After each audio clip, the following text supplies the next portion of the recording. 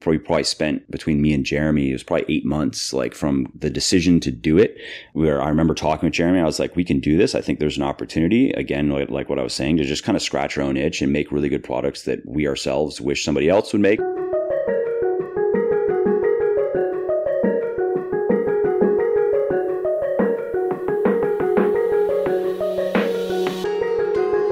Hey there, it is Mike Matthews back with another episode of the podcast, and this time doing something a little bit different because instead of me just babbling about something about myself, I am going to be babbling with Josiah Novak from the Fit Man Project. Seriously though, Josiah was kind enough to interview me for his podcast, and I thought all of you all out there might like it, so I'm reposting it for your listening pleasure. As you will see, our discussion kind of wanders all over the place, but if you want to hear the rather unusual story of how I got into the fitness industry in the first place, and then found a niche that I could excel in, which is writing in particular, and then moved into supplements and all the rest of it, then you should give this episode a listen. I think you will find it interesting. We also discuss some of what has worked well for me in terms of maintaining at least a semblance of a work-life balance, managing priorities, and other things work-related. This is where I would normally plug a sponsor to pay the bills, but I'm not big on promoting stuff that I don't personally use and believe in, so instead I'm just going to quickly tell you about something of mine. Specifically, my fitness book for women, Thinner, Leaner, Stronger. Now, this book has sold over 150,000 copies in the last several years, and it has helped thousands of women build their best bodies ever, which is why it currently has over 1,200 reviews on Amazon with a 4.5-star average.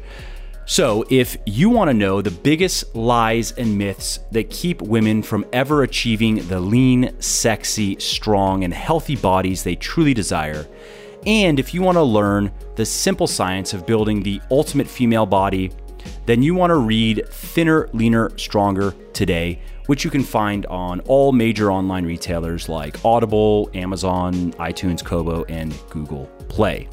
Now, speaking of Audible, I should also mention that you can actually get the audiobook 100% free when you sign up for an Audible account, which I highly recommend that you do if you're not currently listening to audiobooks. I myself love them because they let me make the time that I spend doing things like commuting, prepping food, walking my dog, and so forth into more valuable and productive activities. So if you want to take Audible up on this offer and get my book for free, simply go to www.bitly.com/free TLS book. And that will take you to Audible. And then you just have to click the sign up today and save button, create your account, and voila, you get to listen to Thinner, Leaner, Stronger for free. I actually wanted to have you on the show for a while. I have to give props where props are due because back in my younger, I call it my crazy days in my 20s, I read Bigger, Leaner, Stronger. Actually, you probably were the first person to really convince me that I could eat a little bit more flexible of a diet. Yeah, it's like one of those like aha kind of watershed moments. You're like, I can eat three spoons of ice cream a day and not get fat. Yeah, a tablespoon actually. No, but yeah, it was. I actually distinctively remember. I don't know if it was the exact wording or not, but it was something about how you ate like chocolate gelato or something like that every night. Yeah, and I was like, "Holy shit, man! Like, this might actually be real." There's hope. Yeah, there's. Which hope. It's funny. I don't know if you've had that experience, but I definitely had. Especially, I mean, I guess I've never had trouble with food. I've never really had a weird relationship with food, even growing up. Like I played a lot of sports and I ate the stuff my mom would cook and otherwise would have some shit at my friend's house here and there or whatever. But especially now, I guess my focus personally now is more on longevity and like I want to be able to continue doing what I'm doing now and continue to look and perform the way that I can perform now.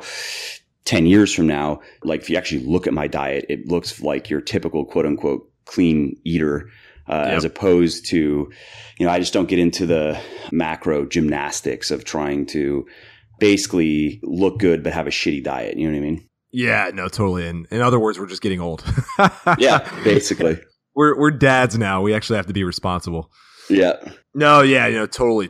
I've gone from, I had a brief period, like you mentioned, the macro gymnastics. I kind of said, okay, how creative can I get? How insane can I make my meals? But then I was like, you know what? This shit's making me feel like crap anyway. Exactly. So let me just stick to the, it's funny. We kind of come full circle, but yeah. So you've done a lot of things, man. I mean, I feel like you're one of those people that can do a lot of things really well, but I want to kind of talk about where this whole thing started. I mean, where did you begin the fitness journey, and how did you realize, hey, like I'm actually going to create something here that's going to change the world in a sense?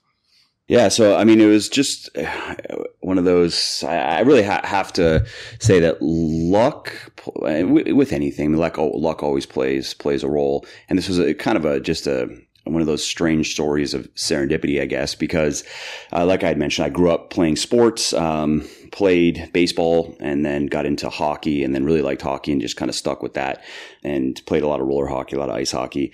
That was up until I was like 17-ish. And I never intended on trying to go all the way with sports, just because I felt like while I enjoyed it, I wasn't willing to dedicate my life to it. And I knew that, I mean, that's what it takes. It takes absolute obsession.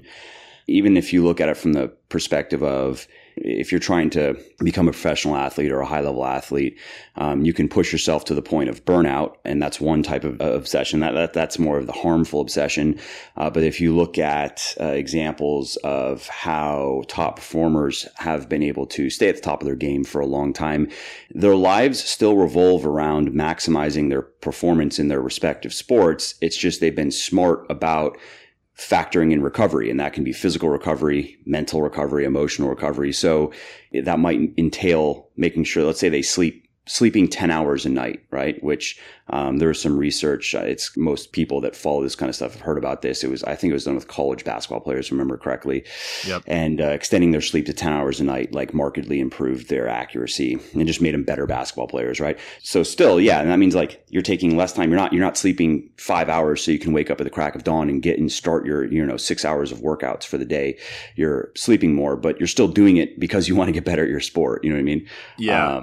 And so it still requires a pretty, I think, singular, obsessive type of mindset where you're optimizing your life and you're aligning everything toward that sport. So I didn't see myself really wanting to do that. And I figured if I wasn't going to be like that, what's the point? Because that's really what it takes.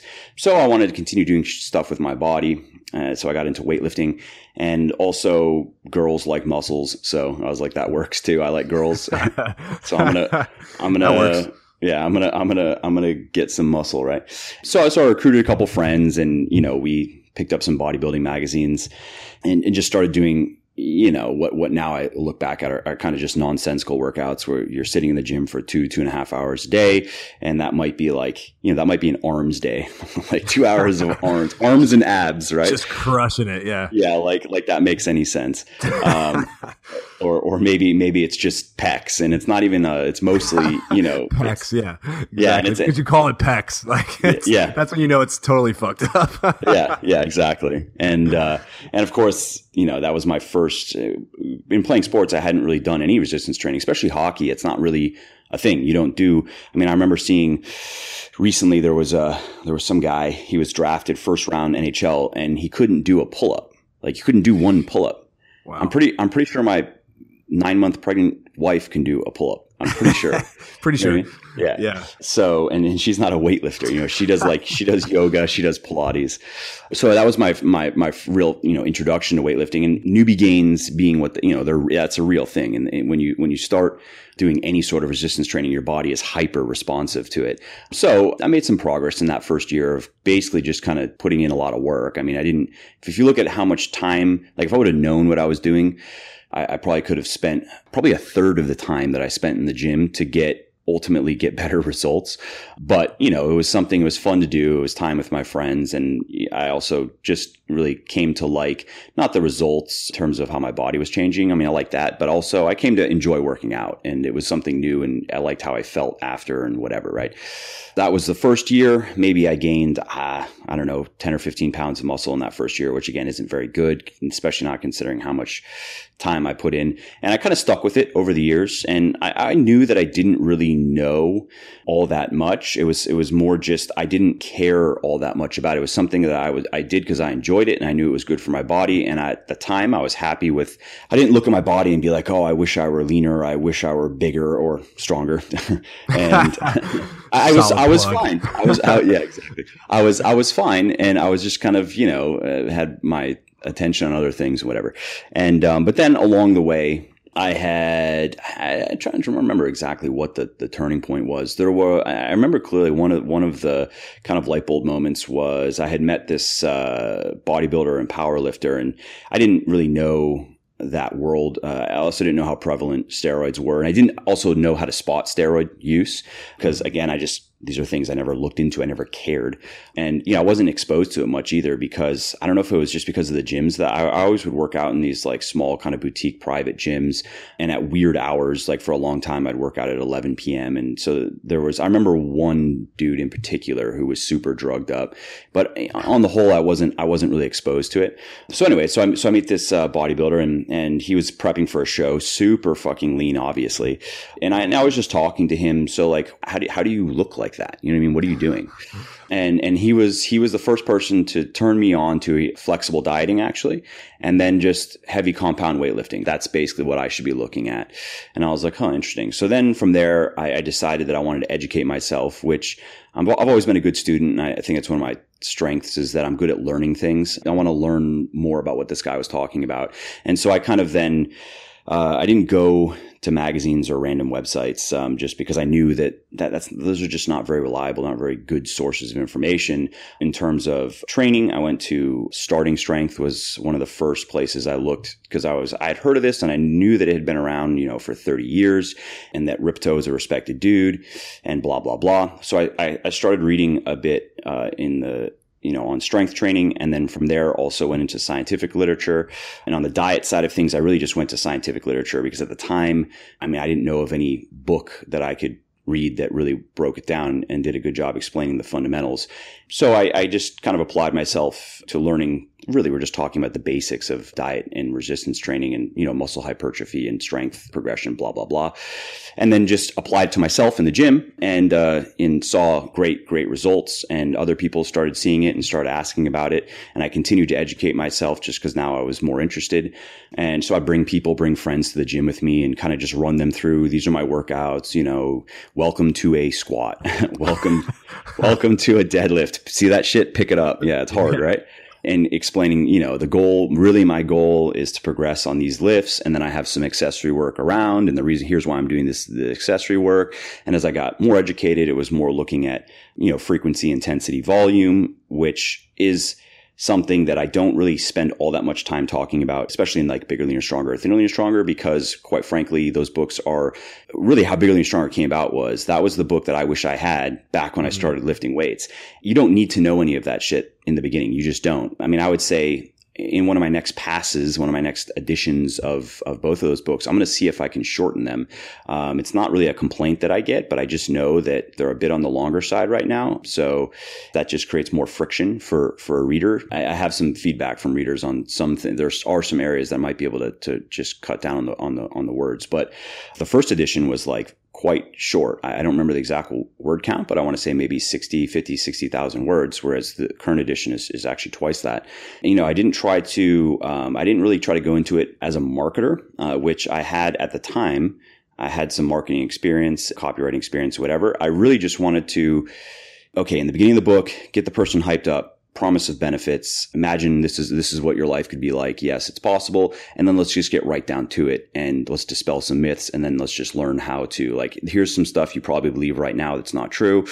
And then let's get down to how to do it right. Here's how you do it right. Yeah, if you're skeptical, I understand. Just go do it for a month. That's all you have to do. And then from there, you'll know. So anyways, that book came about because throughout, just with helping people. Funny enough, one of my friends at the time, this is when I had gotten really lean for the first time, and I looked good, but I felt like I was kind of small. Just because that's what happens. You start getting below 10% and you're like, geez, I'm small. Those natural shredding days. yeah, exactly. Jeez, and where people, I remember one time, so I remember a couple of things. Not that I cared. I thought it was funny. So I was pretty lean. I was probably about 7%. And I was wearing like a long sleeve shirt that was kind of loose. It wasn't like, how some people, they try to like shrink wrap themselves in their clothes so everybody knows that they lift. I don't really care about that. So I remember one person, he was like, he hadn't seen me in a while. He's like, so you stopped working out? Like, what's, are you okay? He's like, what happened? Did you get hurt or something? And then I was like, bitch, look at my abs. That's what are you talking about? Hold up. Let me lift this shirt up. Yeah, exactly. And then somebody else was like, wow, like the same type of thing, wearing that type of clothes. Like, are you a swimmer? You have like a swimmer vibe. That's been now a joke, like an inside joke with my friends ever since. I thought that's good. And so at that time though, again, I mean, objectively speaking, take my shirt off and do a few push-ups, and I look pretty good. So a friend of mine was like, you should just go on YouTube and like take your shirt off and sell shit. And I was like, yeah, nah, that doesn't sound very interesting. And so he kept on kind of harping on this point of like, you need to take your physique and sell something, right? And so I was thinking, all right, I think there probably is an opportunity here, but what do I actually want to do? What would I be interested in? I'm not interested in just shilling. I mean, at the time, social media shilling wasn't I mean, I don't know. I wasn't really on social media much. So maybe it was kind of a thing, but it was definitely not as much of a thing as it is now. Right. I mean, I always liked to read, and I was, I think at that time, a decent writer. I was, in my previous life, I was building employee training programs for companies. There's quite a bit of carryover actually in terms of skills and just experience having to take complex jobs in that case and break them down into training that can take someone that really knows nothing to like being able to do the job. Depending on what it is, it could be in a couple weeks or it might take as much as a couple months. But regardless, there needs to be you need to be able to break something down so it can be learned on an easy gradient. You're not making huge jumps in terms of like now they're just completely confused, don't know what to do. Right. So I was like, all right, what I'll do is I'll write a book, because I also at the time, Amazon's KDP platform was gaining a lot of traction in the news because there's this guy named John Locke who was like the first self-published author on their platform to sell 1 million books. He had a cool story. He was like, he made a bunch of money in the insurance business. He had like one business, built it up, sold it, and did it again and sold that for, I don't know, 30, 40, $50 million or something. And he was like, all right, I'm done with money. What do I actually want to do? And this is what he decided. He always had wanted to write novels. So he started doing that, and he priced them at 99 cents because he didn't care about the money. He just wanted to see if anybody would care about his work. And it blew up for him. And now he's like, he was their golden boy. And they used that to attract other writers and saying, hey, if you can write good shit, we have a platform here and we have a lot of readers, and here it is. Right. So that's why I wrote the book initially and did it as a book and put it up on Amazon, as opposed to trying to have it as a PDF and doing the whole, exactly. I was like, I'm just curious to see how Amazon plays out. So that was the beginning. And I published it in 2012. And I think the first month, maybe 20 copies were sold. I was just like, cool. Somebody bought my book. And then it kind of grew exponentially from there. And I put my email address in the book just in case people want to set up a domain like Build Healthy Muscle, which was just a domain and there's not even any website. And, encourage people to reach out and let me know what they thought of the book, if they have any questions or whatever. And so I would just answer emails and take down notes on people if they had good ideas on how the book can be improved. And also where, based on the questions that I was getting, where I could beef up the book. And I was like, that's a good point. I should probably it would be better if that information were in there. Yeah. So by the end of the year, it was selling a few thousand copies a month. And that's when I was looking at it going, okay, this is a real opportunity. I have this other business and it does well and I make money, but it doesn't have I was kind of ambivalent about it. There were things I liked about it, things I didn't like about it.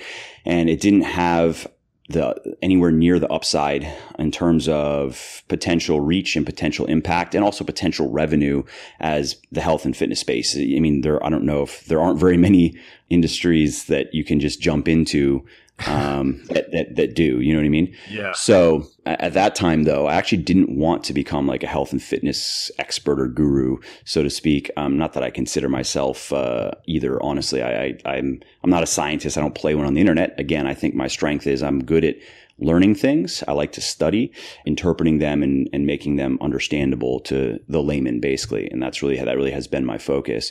I guess I would maybe consider myself a researcher and educator, I guess. But at that time, I was like, I don't like the fitness space. I don't like fitness people. And like a lot of what I would honestly, no, like, I know. I'm with you on that one. I've had that discussion with people and they're a little bit taken aback. Like, I was at have you been to the Arnold Classic? Yeah, no shit. Yeah. I was around these expos. Yeah. Good luck. Exactly. I was at a family wedding over the weekend and there were a few people. I don't like to talk about myself at all, honestly. But like when people ask, it's just standard thing. What do you do? Oh, health and fitness things. Like, you know, oh, so what do you mean? Like a personal trainer? Yeah, not it's like not exactly. Usually my thing is like I have some books that are popular and I have some websites and supplements and shit, and that's it, right? But in having that discussion with people, a few people were kind of like they thought that was funny, you know, where they knew about me, like, cause they like Legion and shit. So, cause they're in the family. And so my cousins have talked, they think it's kind of cool. That's always funny to them where I'm like, yeah, you know, they're like kind of, they think fitness people, they think it's just kind of, there's a lot of neurosis and it's just a weird space. And I'm like, yeah, absolutely. I'm not very well networked in the space cause I don't like a lot of the people in the space, legitimately just don't like them. Yeah. So I didn't want to really go into it. And I was thinking initially that what I would do is start a publishing company and just apply what I had learned, you know, with selling my own books to selling other people's books. And it wouldn't just have to be health and fitness stuff. That opportunity is actually still there because traditional publishers have distribution on their side, absolutely, but they're pretty weak on the marketing side of things. They move very slowly and they can't take as many gambles anymore on unknown authors, or they just don't want to. They want people like me. I mean, now, for example, I've sold close to 1 million books just online. I'm not even in bookstores since 2012. My websites get about 2 million visits a month between the two of them, 400,000 people on my email lists, whatever on social media, blah, blah, blah. So, you know, I'm working on a new book and I'm going to go traditional because I want to do New York Times campaign. And that's the safest way to, because there's like politics involved with NYT. If there's a book that's self-published, even if it sells very, very well, they may not admit it to the list. And I just don't want to take that risk. So I'd rather just go traditional. That's kind of like how I was looking at it at that time. And I was going to publish other people's stuff and build up this publishing company. So I recruited a friend of mine to work with me and we started putting it together. But then we looked at it and said, okay, the real opportunity here is in health and fitness. So I guess I'll do it, but I'm just going to kind of do it in my own way. Fast forward. And again, I've sold a bunch of books and I've written obviously a number more. And I'm continuing. That's always going to be a thing because I just enjoy it, and supplements and an app and blah, blah, blah. So the app description is health and fitness things. So you kind of skipped over the supplement stuff, but I was curious to know. So you wrote a book, you've written a few books now, you know, you're selling a ton of copies. What made you get into the supplement space? I'm just curious. I mean, I before you answer, I will say that you were one of the first brands. Legion was one of the first brands that I at least came across. I'm not a big supplement guy at all, but I came across and I was interested in it because of the health aspect, right? Because of some of the direction you took when it came to actually creating quality products versus just, hey, I got another creatine or here's another pre-workout. Like, all right, dude, like we've seen this story 100 times. But with you, it was more of like, hey, I just want to make products that are actually quality and that are going to make you healthier. But why did you decide to do that? Was it just, hey, this is the next step in the business, or was it something you had self-interest in? Basically, I'm just really greedy, so no. So cash. Yeah, it's just fucking cash, bro. Like Lambos and Rolexes. Gotta make it rain over here. Yeah, and bitches. No, so I've taken a bunch of supplements over the years because I'd go to GNC. That was like part of the thing when especially when you're in the magazine world. And you know, if I kind of rewind to the first couple years of my exploits in the weightlifting space, where, yeah, you try all different kinds of supplements. So I'd go to GNC and I'd try, test boosters and GH boosters and pre-workouts and post-workouts, everything. I'd spend like, I don't know, probably $300 or $400 a month on crap. Yep. And then obviously throughout the process of getting educated, I kind of learned that like, oh, so like basically all that stuff does nothing. All right, well, I'll stop wasting money on that. And, but still would use protein powder. And I did like a pre-workout, if for nothing else than just like, by that time I was working out early in the morning. So it was nice. It was nice to feel fully awake and like have, I mean, if it's just caffeine, you know what I mean? It just before a workout, it does make a difference if you have enough. And so I saw an opportunity. I guess it was kind of twofold. One, it was kind of selfish, and then I wanted to scratch my own itch and make products that I myself wished someone else was making, essentially. And that's how it kind of started. Like, okay, so once I understood a bit more about the supplement industry and how shitty most of these products are, the question was why? Why doesn't someone just make a good product? What's the problem? Is it just pure greed? Is that really what it is? And where, basically you have all the big players, almost like it's a cartel to say, all right, guys, let's just keep all of our costs collectively. Let's keep our cost of goods as low as possible so we can have Lambos, Rolexes, and bitches, right? And it's kind of that, but it's also, unfortunately, for the supplement companies that are reliant on retail, is how the hierarchy is set up. It pretty much precludes quality products. You can't, because when you take into account the margins that the supplement companies themselves need, mainly because of how much marketing money they have to spend. I mean, it's not uncommon. I know for various supplement companies that are 8-figure companies that have to spend 30% of revenue on marketing, even as high as 40 or 50 with some of these direct to consumer kind of e-commerce supplement companies. So they have to spend all that money just to keep their revenue where it needs to be. And they also churn through customers at an alarming rate. So they have to constantly be acquiring new customers, which is very expensive to do because it just, anyone in business knows that it's tremendously, exactly. That's like the never ending headache is how to acquire more customers, less expensively. And they're not equipped, especially these supplement companies. Many of them are not equipped, or they're not focusing on retaining their existing customers. So it's just that churn game. And then you have like the wholesalers and distributors, they need their cuts. And then you have the retailers need their cuts. And in some cases, the retailers, they want big cuts. Like GNC had reached out a couple of years ago and they wanted a 70% margin themselves, meaning they wanted to more than double markup. And it was just like, that doesn't work. But, yeah, exactly. So that's where I was kind of looking at it going, okay, so I have a platform here. I've sold a lot of books at this point. By the time, Legion, we started, this is Legion's 4th year. So we had launched in, I believe it was like, we did a pre-order in November of 2013. And then it went officially live in, exactly. And then it went we started shipping product in 2014. And a lot of 2013 was, probably spent between me and Jeremy, it was probably 8 months, from the decision to do it, where I remember talking with Jeremy, I was like, we can do this. I think there's an opportunity, again, like what I was saying, to just kind of scratch our own itch and make really good products that we ourselves wish somebody else would make. And then also take advantage of, I think there's a gap in the marketplace. I think there is a legit opportunity to do naturally sweetened, naturally flavored products, transparent formulations, backed by sound science, that we also will be, fully transparent with. I had recruited a couple people, one person in particular who is very smart with this stuff and on the same wavelength in terms of what is actually a good product and what products are worth making and what products aren't. I don't have a hormone product whatsoever, not because, if I just liked money, I would absolutely just make one. We get asked about it all the time, especially testosterone in men. It's just more and more of a, it's a growing concern. And just because, I understand testosterone levels on a population basis have been declining for decades now to a point where it just really impacts quality of life.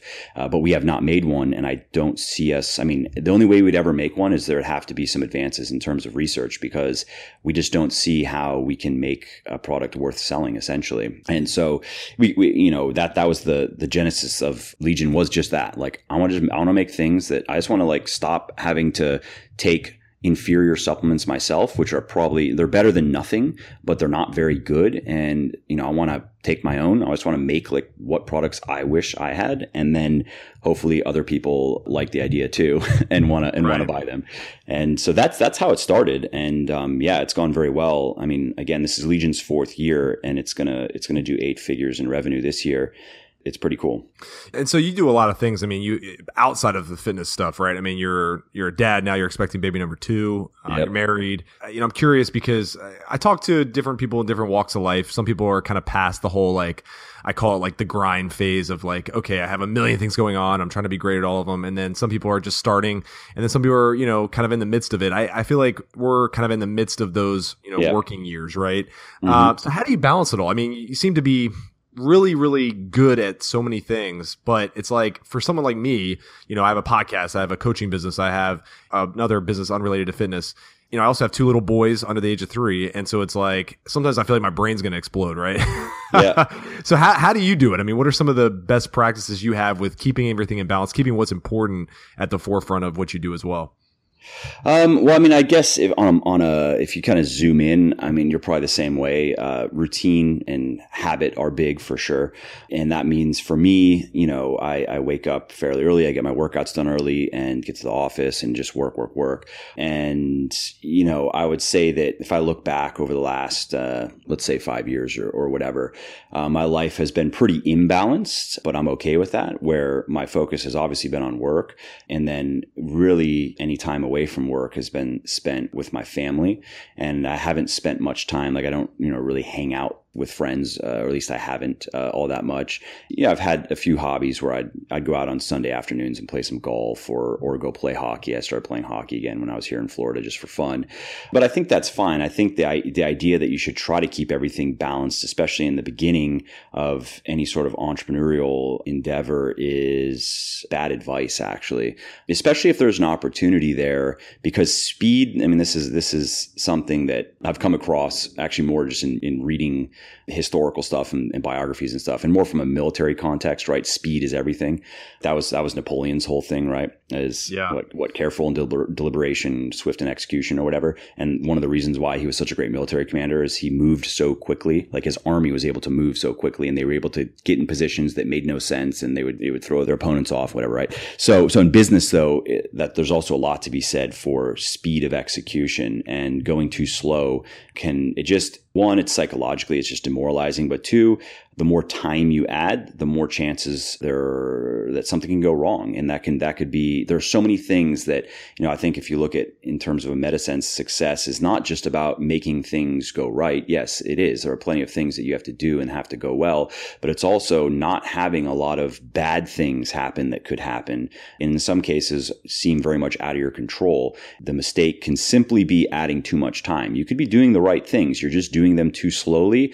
And then just like that, it could be that the opportunity evaporates because, someone else has been working on it as well, and they come to they're first to market. They have more money. They have some huge competitive advantages that now just kind of make you irrelevant. Or it could be internally with personnel. Something goes wrong, and some key person that has been working on some project is out of commission for one reason or another, or gone, or whatever. So that's been something that that's why I kind of have worked, probably on average. It's a little bit less now than it was back then, but then it was, I don't know, maybe on average 70-ish hours a week or something, just because I knew the opportunity was there, and I wanted to do everything that I could to capitalize on it and not miss out due to this idea that my life has to be quote unquote balanced, and also what the idea of balance, someone else's idea on, what's important and what's not important. So that was intentional. And now things are a little bit different. I mean, I still work a lot, and it's still a major focus of mine, but I guess I also had to kind of experience it personally to wanting to change that operating basis, and not just spend more time like with my family. And because, my relationship with my wife has always been good, but of course it suffers a little bit if I'm working so much. It's different when previously, if we have more time together and whatever. She's always been great in that regard and very supportive and very almost stoic in a sense, but just what I would tend to push it, you know what I mean? Because again, I'm kind of just going and I'm thinking I'm putting something here. It's not just about making money. It's more, especially with having a family, putting something there that is going to allow me to provide for my family and give them a good life and good education. And, so I was very much driven also from that perspective. But now, again, like I look at it and go, okay, so there's really an endless number of things that can be done. And I do have big plans for Legion in terms of, you can boil it down to revenue because that's just an easy proxy for the influence of what and the impact that I think it can have. And also with Muscle for Life, we're doing a whole overhaul. We're going to do a whole bunch of digital courses. So I have a lot of things that I want to do. It's just, I kind of had to experience that the real pay that you get in life is, money is good. And we all know the research on terms of what is it, about $80,000 a year is when most people start experiencing the diminishing returns of you know what I mean? Where it's that for most people, that's the point where they know they don't really have financial pressures anymore. Right. And then the money that they make beyond that is great, but it doesn't mean as much, as it does getting, it doesn't going from, let's say $40,000 a year to $80,000 a year for most people doesn't mean as much, that means a lot more than going from 80 to 160, for example, or 160 to 320 and so forth, just because unless you have some compulsion to just live very extravagantly, there's a point where I would say, you take pretty much anybody and you give them a few $100,000 a year, and now they're just like, I'm good financially. What else do I need? I can have a nice house. I can drive a nice car. If I'm with someone, I can family. Exactly. I've experienced that, which has been a good experience, but also had to kind of experience just that the real pay that you get, in life, what makes life worth living. Yes, enthusiasm over goals. Yes, activity. Yes, forward motion. Yes, cooperative endeavor. But then there's also something to be said for connections with other people and relationships and sensation and things that, I intentionally neglected to build businesses. So now I would say my life has more balance in that way. But even still, I'm very much, like I said, I'm very much a routine person. I wake up early, do the same stuff every day in terms of like my schedule. And I stick very much to that. Otherwise, it's just giving as much importance to these other aspects of my life as I do my work, which previously I didn't really do. It was kind of just like, intellectually I knew that, sure, we're social creatures and, there's a lot of pleasure to be had and joy and satisfaction to be had outside of for me, it's not about making money. I kind of don't care so much about that, especially now.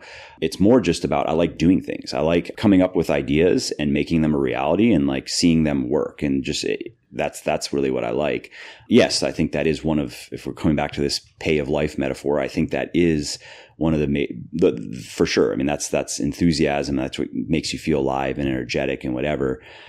But, I had to experience the actual, like emotionally had to experience the absence of, I think, really what are probably the more important types of pay in life, where in the end, a bank account doesn't really measure much in terms of how much they're really living, and had to experience that. And not so much from a financial perspective, because I've never been like a very money motivated person. And I don't have, sure, I have nice things and I have a nice house. And as I continue to go, if everything continues to go well and we just continue on the trajectory that we're on, that's not going to change. It'll only improve, but I don't care that much about it. You know what I mean? Right. Yeah.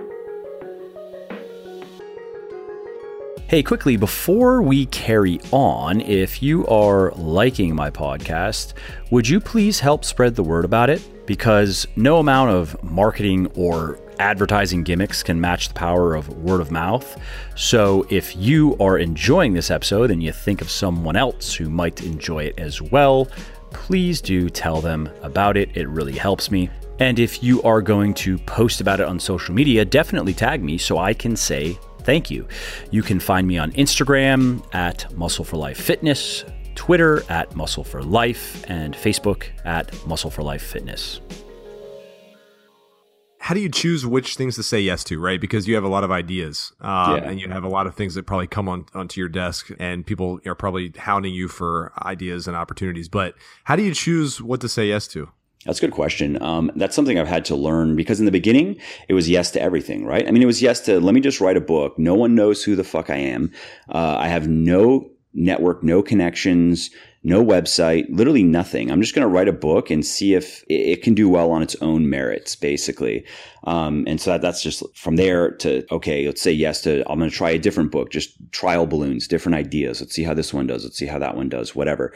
And then now, I've had to kind of flip that around where I say no to a lot more things than yes. And that's also to myself. I mean, yeah, I don't have any trouble saying no to a lot of the random ideas that are floated my way from other people.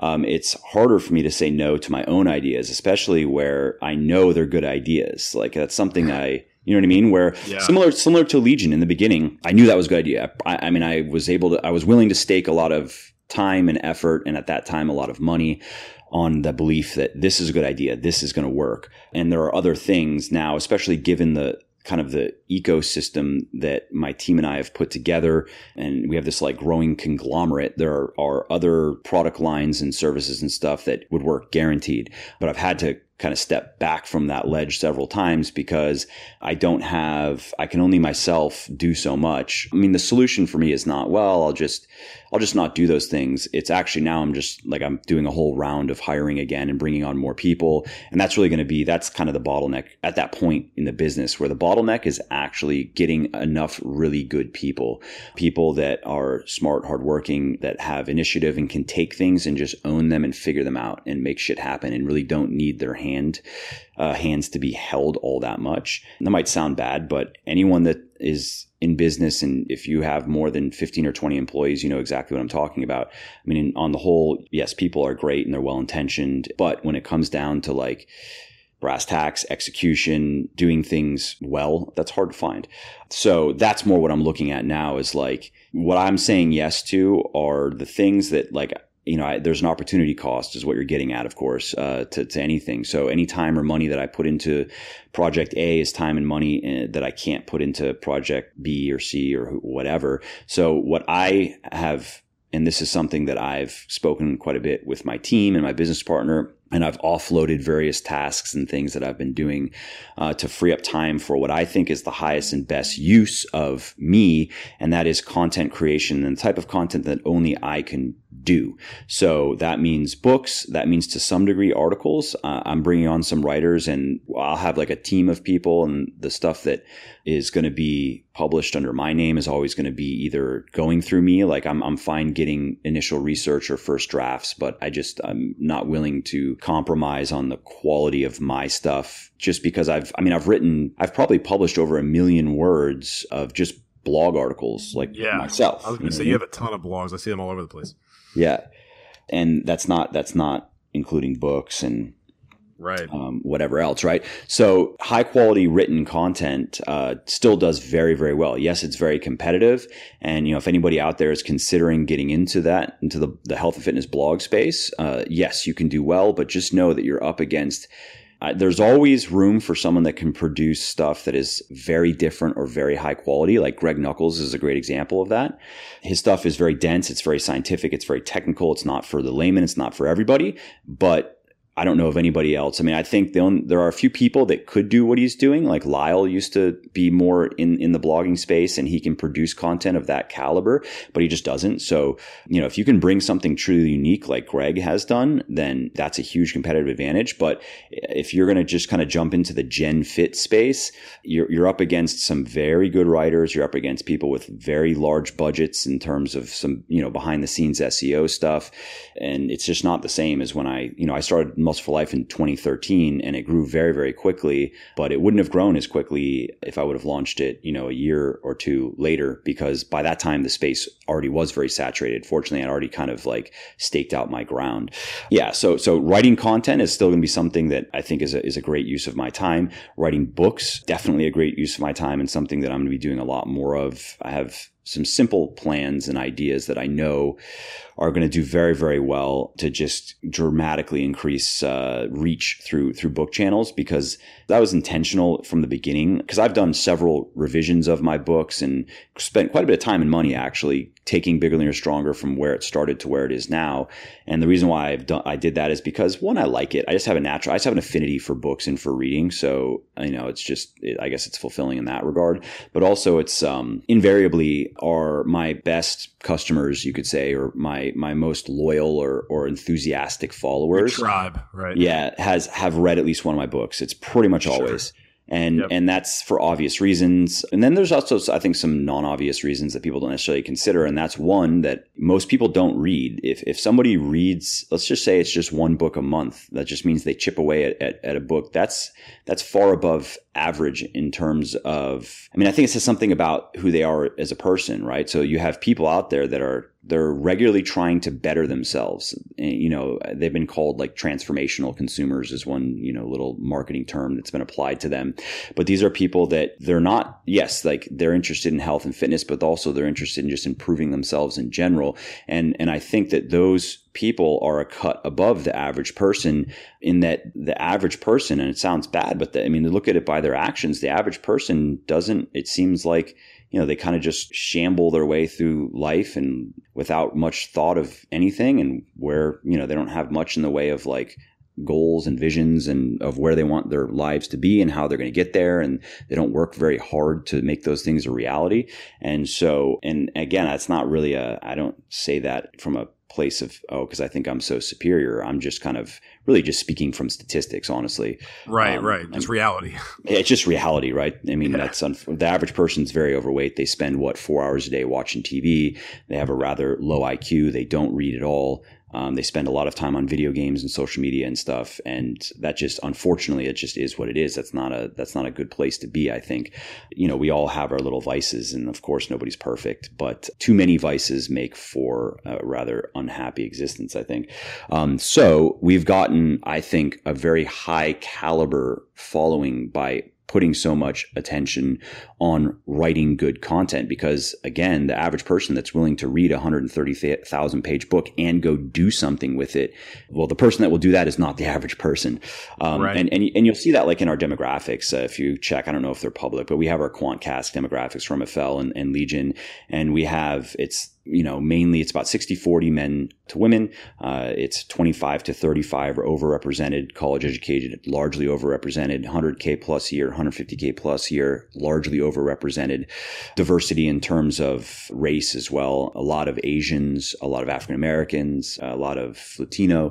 That is not your typical health and fitness crowd. Like your average YouTuber, the demographics are very different. I was going to say, yeah, some of the big names that I know in the YouTube space, their demographic, there's no customers there for me, right? Exactly. That's like, it. Exactly. I'm a 32-year-old guy with 2 kids who tells people how to balance their health and fitness routine. That's not the YouTube crowd. Like that's just exactly. That's not who they are. And that's one of the reasons why I haven't, just speaking to your original question, why I haven't put very much time into YouTube, because now I'm going to be bringing on like a full-time videographer and bringing on some more people to work in marketing and social media and stuff. So I probably will get more active on YouTube, but it's just not going to take much of my time. It's going to take a lot of other people's time. But I myself have not put much time into it because, again, when I look at the pillars of my businesses, books and long form content, you just sum it up as that long form content, whether it's podcasts like this, long form articles, books, are a huge part of why I've gotten to where I am. And so, that's going to be that's pretty much, I think, that plus as things continue to grow, maybe getting more involved in outward facing stuff, publicity, possibly speaking tours, things that just get me more out there and introduce more and more people to me and my work on larger and larger scales will also make sense. Otherwise, it's kind of like no to most everything else. And I don't really see that changing because, again, I think my role in that regard, pretty much that's kind of the pinnacle in terms of how I can most accelerate growth, right? Is just like create more and more good stuff that gets out there more and more and then just get my face out there and my voice out there more and more. Makes a ton of sense. What about, so habits and routines? You got to have a couple strong habits and routines each day that just kind of keep things in line, keep things moving forward. What are yours? I mean, what are your most valuable habits and routines? So I would say waking up early, because, and I go to the gym first thing in the morning, get my workouts out. How early do you wake up? My alarm is 6:15, but I usually wake up before. So, Sure. It could, depending on when I go to bed, it could be anywhere from, 5:30 to 6. One, I just like it. I mean, when I was younger, I used to stay up late and hang out with friends. And I had a phase where I was really into poker. So I'd play poker for many, many hours online. Dude, me too. I was so into it. I'd read every book. I was getting coaching. I was serious about it. That's great so game. funny. I actually kind of miss it, to be honest. It's such a great game. Me too. I played it professionally for my really? entire college existence. Yeah, that's how I paid my way through college. You played limit or no limit? I played no limit online, like for 10 hours a day, pretty much every day. just crushing it on. I'd do, multi tables. I'd be like, of course, yeah. I'd have like 30 tables going at once. Oh, it was insane, man. Yeah. Cause I played under, I think it was Pocket Fives had a coaching program or something like that. Yeah. And, the guy who coached me was like this extreme multi-table guy. He had this whole strategy. And you know what, to be honest, I made really good money. I'm not going to lie. Like I made really good money. But it became so unhealthy, and after I was done with my sessions, it would just, like the feeling of being after a bad day was like so bad, right? Like you just wanted to I just wanted to sprint through my window, man. I was just like, I'm out of here. Like this shit sucks. But yeah, so I played for a long time. I played in Vegas. I actually had a fake ID and lucked my way into a couple big tournaments out there. And that's funny. Yeah, it's crazy, but yeah, the good old days. Yeah, the good old days, exactly. But now, especially having kids, or I have one kid, another kid on the way. It's just there's the complete change, and I enjoy waking up early. So, but I think there's also something to be said for the momentum. So you're up early. I don't know how valuable this habit is in the grand scheme of things, but I do the cold shower thing. Just because it wakes me up. I like that, where I don't really necessarily have trouble waking up, but I definitely feel like fully awake after it. And also we know that it improves circulation for sure, which is just good, right? That's going to help with minimally just giving all of your tissues in your body, getting more nutrients to them, which can also possibly help a little bit with recovery. And it may also improve immune function, which is cool. I hate getting sick. So anything that may help with that is no cost like that, where it's just, sure, take a cold shower, I'm in. And we'll see what comes out of, as they continue to do more research on this, thanks to, obviously, Wim Hof has hugely popularized cold exposure, and some of the stuff that he's been able to do with his body and also teach other people to do is absurd. And so there's that. And then, going to the gym, getting a workout done right away is one, I think it's a great start to the day, where no matter what happens from there, like you have it just gives you forward motion, I think. Yeah, it's low hanging fruit, right? It's like that quick win. It's like the little, exactly, where even what is the lowest hanging fruit is what, right? Make your bed, that's like a thing. The Navy SEAL guy or whatever. Yeah. That's, I don't know. I don't get any satisfaction from making my bed, but I do get some satisfaction from going in and getting my workout done. And then also functionally, it's just better. I feel more mentally alert throughout the day when I do it that way, and just more energetic throughout the day, especially if I didn't sleep enough the night before. It helps a lot. And then there's nothing that can get in the way of it later. So if I was planning on going at 6 p.m., who knows? Something can get in the way of that. If I get it done first thing, it's done. So there's that. And then there's just in terms of work habits, I'm not big on like Pomodoro or anything in particular, just because I don't know. I just don't feel the need for it. I don't get mentally depleted very easily, if ever. Really, the only times I really feel it is if I really didn't sleep enough, and come the end of the night, I'm just tired. Like it's not mental depletion; it's just whole body depletion. And so it's never something I've really struggled with. Even if that means that if I can go through a few hours of deep work that requires a lot of concentration, wrap it up, and then like go to the bathroom and come back, and I feel like ready to go. Like I'm not, I don't feel like I need to take some downtime, which I understand. I know that's not normal, and many people do. So I think that is definitely, the idea of working in sprints and then just backing off for 5 or 10 minutes and letting yourself recover basically makes a lot of sense. I've not really had to do that, but I do the standard stuff of prioritizing my tasks, spend the beginning of my day. What do I need to get done today? What are the high priority things? And And then if I have more time, what are the things I can do after? If not, those can get bumped to the next day. The stuff, I mean, if people listening, if they haven't read the book, The One Thing, the simple tools that are kind of just laid out in that book, short, simple book, I recommend it a lot. I really liked it because it was better than I was expecting. I thought it was going to be similar, like when I read The Art of War. I thought it was going to be, The War of Art. Yeah, The War of Art. Favorite book. War of Art. Yeah, exactly. I thought it was going to be just kind of like self-help junk food, but actually it was a lot more profound than I expected. And I had the same experience with The One Thing as well. Have you read The One Thing? I haven't. You should read it. I don't know why I haven't, but yeah, I just took a note to read that. You'll like it. You'll like it. The War of Art's my favorite book. It's actually inspired me to write a book about being a young dad. Nice. But yeah, it's solid, man. It's so simple, and which is, I think, the mark of genius, right? I mean, it's like you take something and you make it so simple to understand, but also so powerful. It's like, exactly. like that's like the damn moment. Like it's really dope. But no, I mean, because what it's what other books do you like? There's so many, and I read. So I kind of like work through a rotation of marketing and business books to biographies or historical books.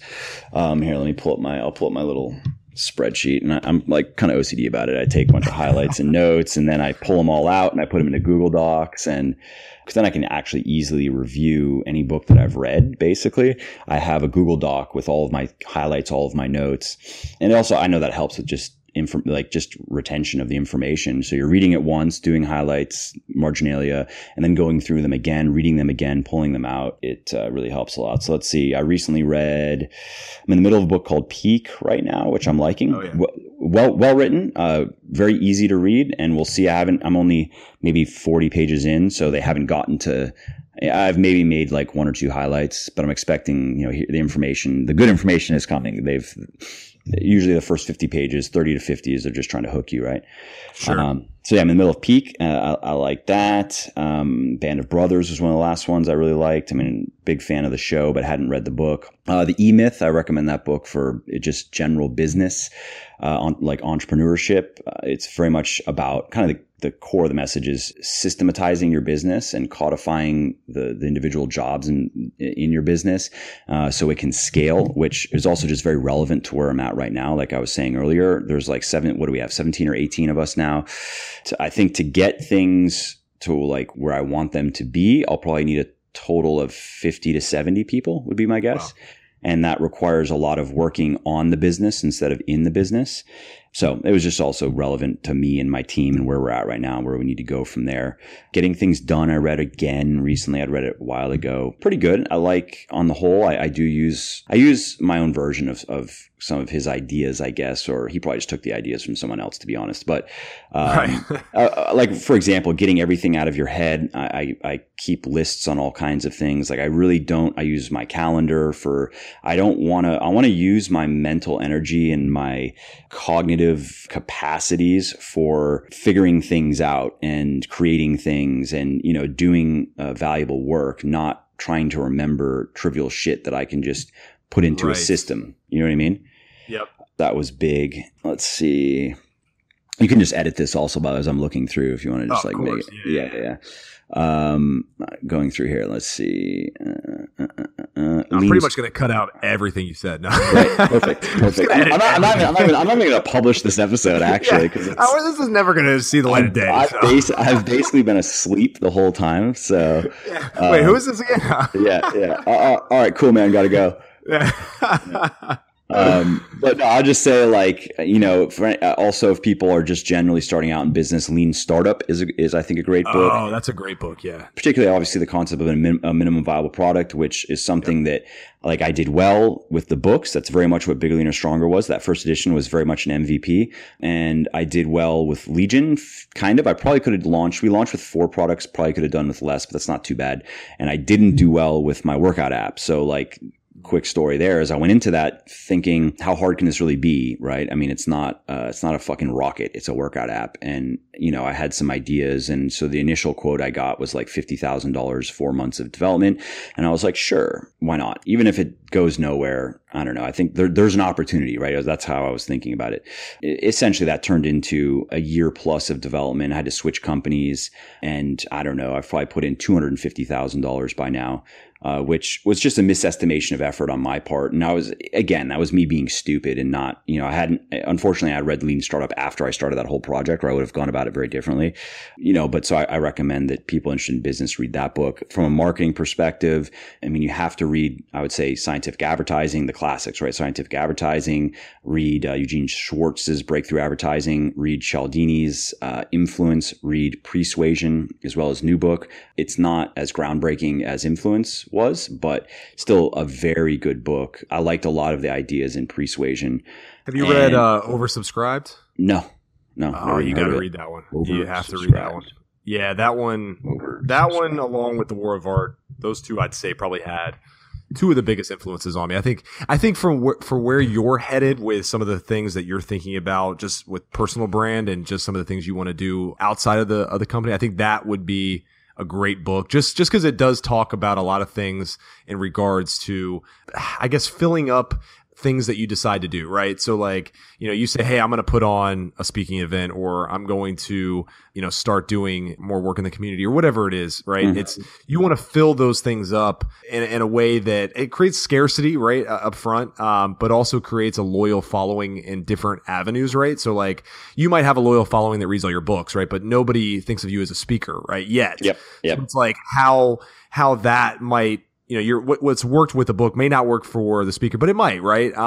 But the book itself is phenomenal. I mean, it just talks about having a tribe that just jumps at basically anything you put out there, right? So it's like, hey, I'm doing a world tour, right? I'm going to go speak in all different countries, and you're going to sell it out like just right away, right? Because you have this group of people. But it's a phenomenal book. If you like the books, you talked about so far, you would love Oversubscribed. It's a phenomenal. Cool. Yeah, I just pulled it up on Amazon.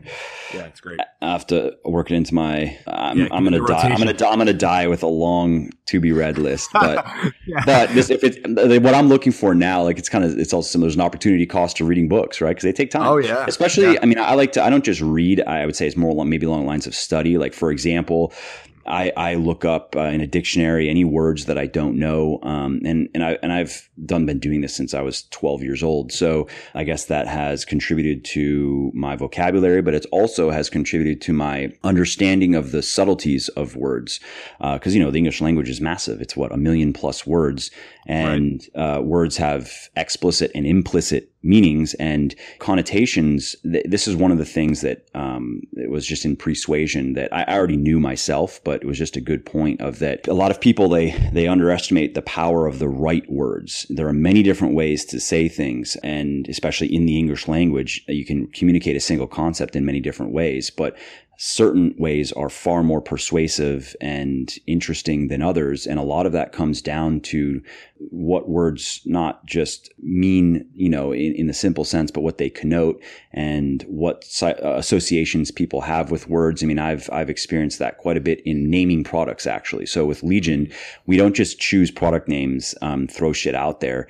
We survey. And so, what I do is I go through word lists and thesauruses and just kind of rack my brain and come up with a number of options for a product, for the name of a product. And then we email to our customer list and ask them to rate the options on a scale of 1 to 5, with 1 being I hate it, 5 being I love it. And we give them an option to also like any suggestions or whatever. So for example, for my joint product, which is called Fortify, I didn't really like that name. I thought it's too obvious, right? It's too top of mind. And also for me, it brings up an image of a fortress, right? Or like stone. And I don't want my joints to be stone. So like I kind of want it to be the opposite, right? So for me, but just because I didn't like the name doesn't really, I still put it on the survey. And the name, if I were just choosing myself, the name I really liked was Halo. And because it's a short word, it's simple, it's 2 syllables, and it has, for me, the connotation it was protective, right? And also it just sounds cool, and I just like the word, right? As a writer, there are some words I'm just like, that's a cool word. Like I keep a spreadsheet of, it's called great words, phrases, sayings, etc. So when I'm reading books, I'll highlight in a different color words that I like, and I'll add them to my little spreadsheets, like my own personal thesaurus or dictionary, basically. But we survey, and Halo surveys terribly. I think it averaged like 2 out of 5, right? Wow. Average. And I was like, what the fuck? Why? And so I'm reading the comments, and it's because of the religious connotation. That's why people didn't like it. Oh, I wouldn't have thought of that. Of course I know, but yeah, that to me, that wasn't, that's not, it's not a negative thing to me. I'm not anti-religion. Not that those people are even necessarily anti-religion. I don't think I have as many bad votes as that got. It's not like I have a bunch of raging atheists that are, in my customers. How dare you? For some reason, though, I actually think I have, on the flip side, I think I have a fair amount of religious people. So maybe they thought it was a little bit blasphemous or something. I don't know. But that was why, right? So Halo loses, Fortify wins. Fortify does very well. People like it. And so we go with Fortify, even though I was like, well, I don't really like it. But hey, who cares what I like? And then so it comes around to the green supplement, surveying names. And Genesis is in there. I think it's great, right? It's a little bit long, it's 3 syllables. It's religious stuff again. I know, but it sounds, it's a good word. The connotation is perfect, right? Yeah. I think for the product, and it just sounds, it's one of those interesting sounding words that, and it flows well. It's easy to say. It surveys really well. One of our best surveying, that and probably Pulse were the 2 best surveyed names. Pulse is a great word.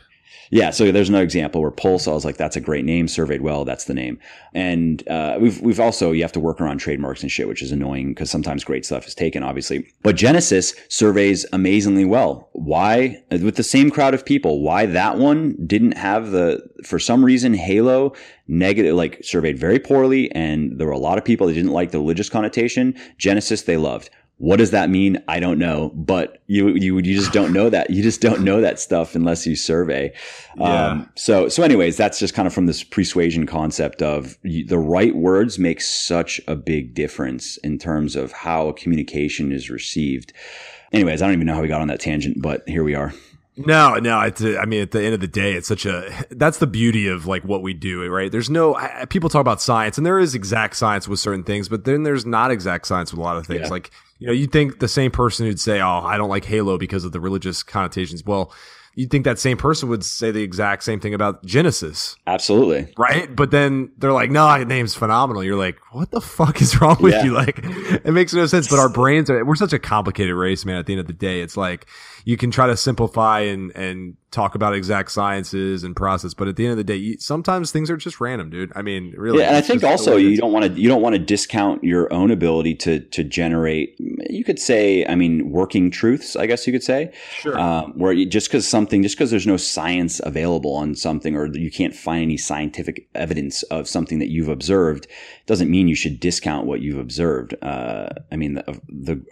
The greatest advances in any area of science that we've had are started as someone's observation, or in some cases, we don't even know how did, it's almost like a divinely inspired hypothesis. It just came out of nowhere. We were like, how did this person even come up with this idea, let alone have it pan out? You know what I mean? So, that's one of those things, absolutely, where we shouldn't be so deferential to science where we get to the point where we think we can't really know anything. We have to wait for the authority to give it down to us. You know what I mean?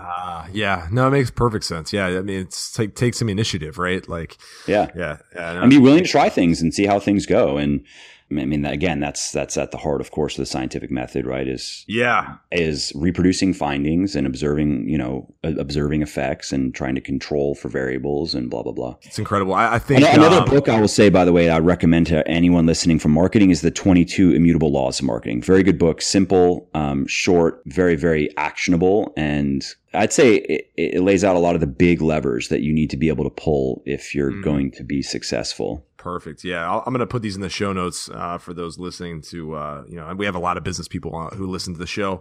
A lot of people who are interested in starting business too. People who are just taking a dab at the online business. I know it's a sexy thing right now, but there's a lot of work and a lot of study that goes into it. If you see successful businesses, it wasn't, by chance.